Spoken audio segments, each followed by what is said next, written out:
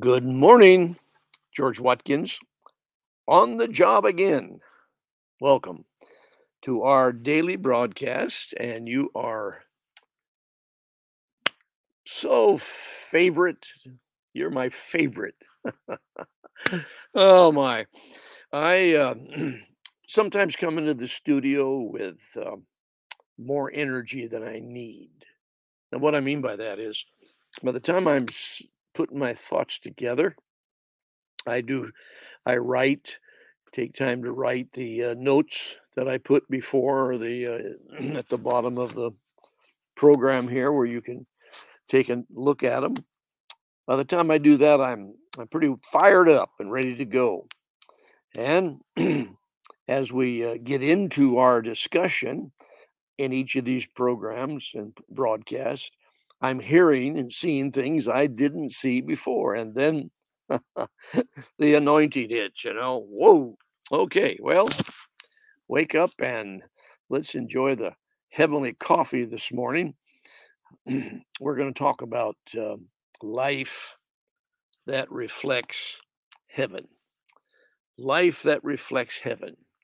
And in doing so, I just want to remind you of how close you are to God every day. And I want to also remind you and maybe bring it to your attention that often the church doesn't tell you that. Now, when I say the church, it's a general statement. I'm not putting any one thing down, but there's across the board in the American church, especially, there's a lot of thin theology concerning just how loving and powerfully in love God is with us, how loving He is, and how much He works with us, and how close He is to us, and how He is more anxious in the sense for us to come than we are to come into His presence. So be encouraged. And if you've been in and out of church, if you've had a little experience with some of the negative side of approaching God, where you've got the Old Testament style, if you don't if you touch the mountain, you'll burn. He'll send fire on you. No, you need to touch that mountain of God. What I mean by that is the mountain is that place where He dwells. That's referred to as the mountain of God. The tabernacle in the wilderness, for instance, was referred to as the mountain of God because it resembled a mountain from the outside. It had the texture and the sight and the color of a mountain.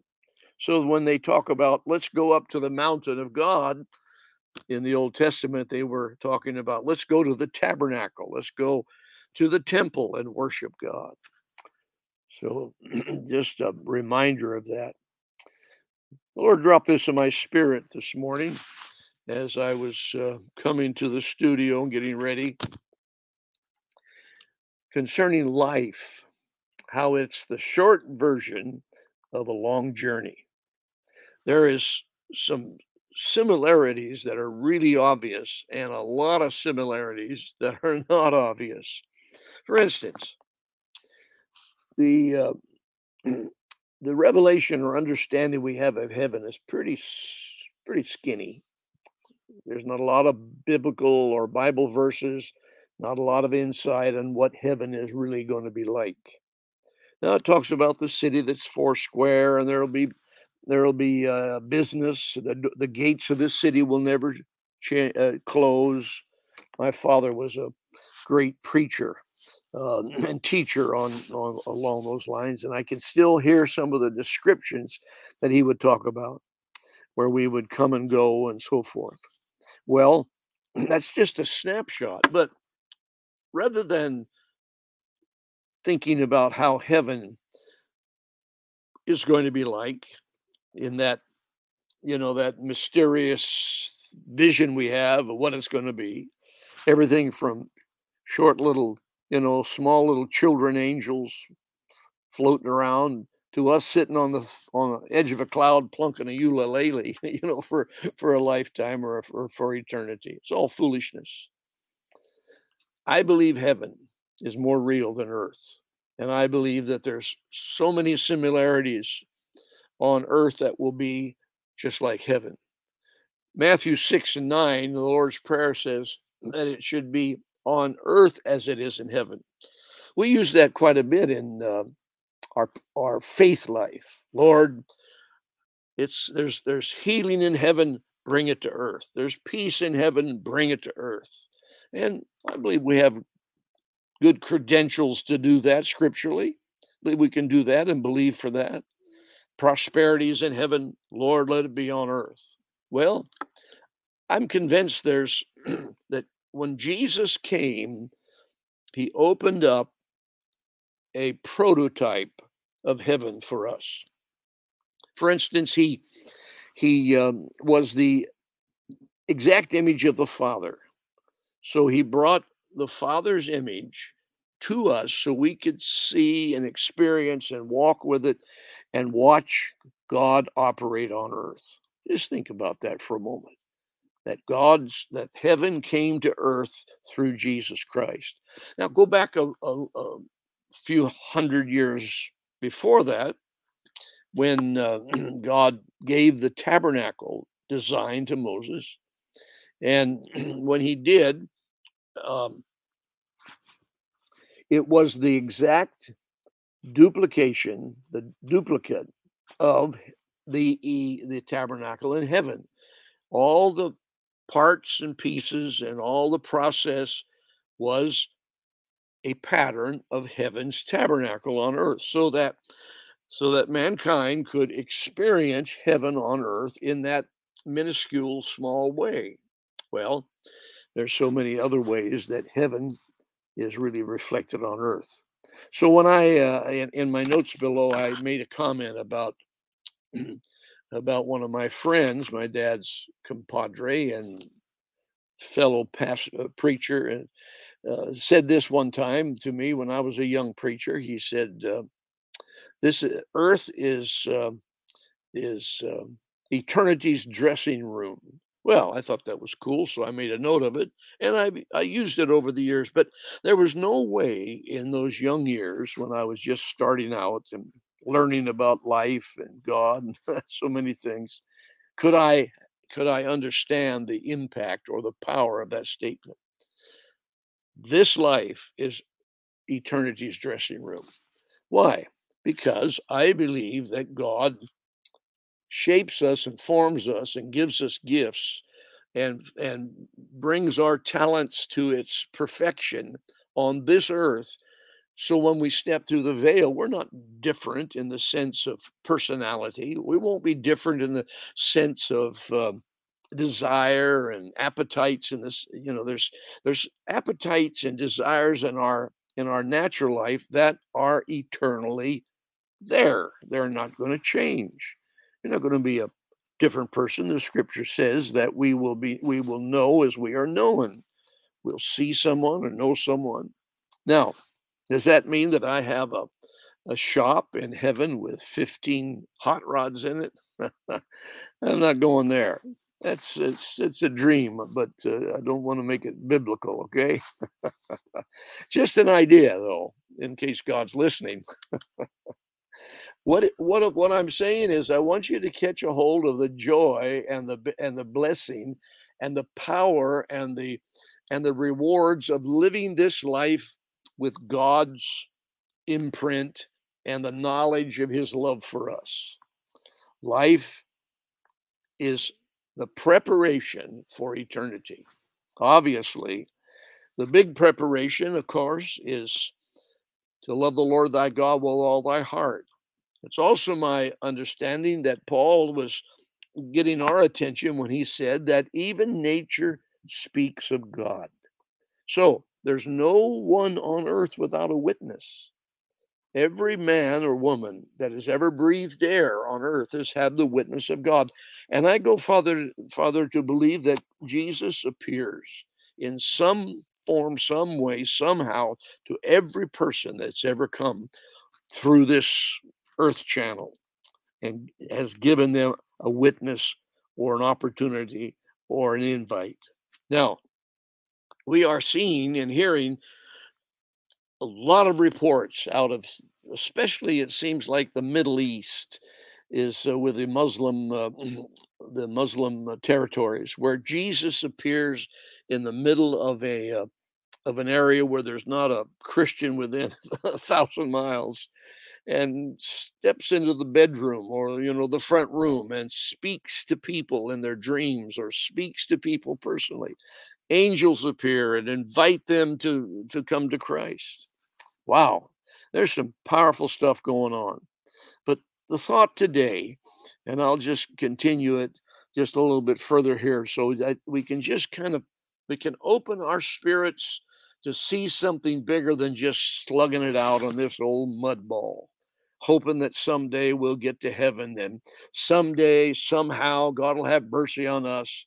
And when we get to heaven, we're just, it's just going to be this like a Hollywood scene so many times, everybody's dressed in white and everybody's quiet, walking around on clouds and going here and there with no purpose. I have this idea that the reason that we're being prepared is to take the gospel and take the kingdom and advance what God has done on earth into every place God has ever created. Now, how about that for being weird? We have no idea how big this creation is. They are, glimpsing the edges of it now, and it's turned out there's billions, if not trillions, of galaxies out there. On and on. All right. Well, I'm swinging wild and and big today in my thinking. What happens when revelation comes on any thoughts? It just explodes on you, and then you've got to catch the pieces, meditate upon it, let God begin to put thoughts together and pictures in your spirit, and then you get some scriptural thoughts out of it, out of the scriptures where you see the pattern unfolding before you. But revelation comes outside the box most of the time. If you try to get your revelation by matching up known scriptures that you already have revelation on, all you're going to hear is the preacher that you heard or the teacher or the book you read. You'll just stay in that same pattern. But God comes along in a dream or a visitation while you're in prayer or just an idea or a thought, and suddenly you're outside of your known understanding. You say, "Whoa, come on back in here. What's that?" Now, let me just encourage you to believe what you're hearing, not be afraid of deception. Say, well, wait, wait, wait. There's people can get deceived, yes, but I trust the Holy Spirit. I trust the Holy Spirit is a good guide and a safety net. I don't have to have, and not that I haven't, and not that I don't have people around me that, hey, George, what are you doing there? Is that is that crazy or not? Well, that's good. That's a good challenge. You need to be able to answer those questions that people ask of you. The scripture tells us that. We need to be able to respond to people that ask us about the kingdom and how we understand it and see it. But don't start off with doubt when you have a thought. Don't start off with skepticism when you have a thought that is not a common thought to your spiritual journey. Now, back to my my original statement. Life is the short version of a long journey. Life is a preparation for eternity. Eternity is going to be a magnification and an exaltation and an explosion of life, obviously. What we have here is a condensed version. What we have here is learning how to hear the Father, learning how to love the Father, learning how to love one another. And here's the key. When we learn to love, we have completed God's purpose for us. They tell the story, and I believe that Bob Jones told it one of the times he went to heaven. I think he died a couple of times. And when he got there, God said, "Did you learn how to love, Bob? Did you learn how to love?" Wow. Well, thank you, Jesus, for your Holy Spirit impartation of the ability and the gift of love, learning how to love. Amen. All right. Well, bless you guys today. This is Wednesday, and we are in the short version of a long journey, living life and loving God. Don't forget, do all the things that it takes to impress the internet. Sign up, and thumbs up and sharing and those good things. I appreciate that. Big help to us. I really appreciate those that have sent us a gift or a blessing gift through the through the PayPal or the mail below. That's a great blessing to us. It helps keep us going down the road. Amen. Until tomorrow morning, we will see you then. Until then, be sensitive to what you're going through and learning and growing here because God's preparing you for the long journey, which is an eternity with God. Isn't that amazing? Until tomorrow, God bless.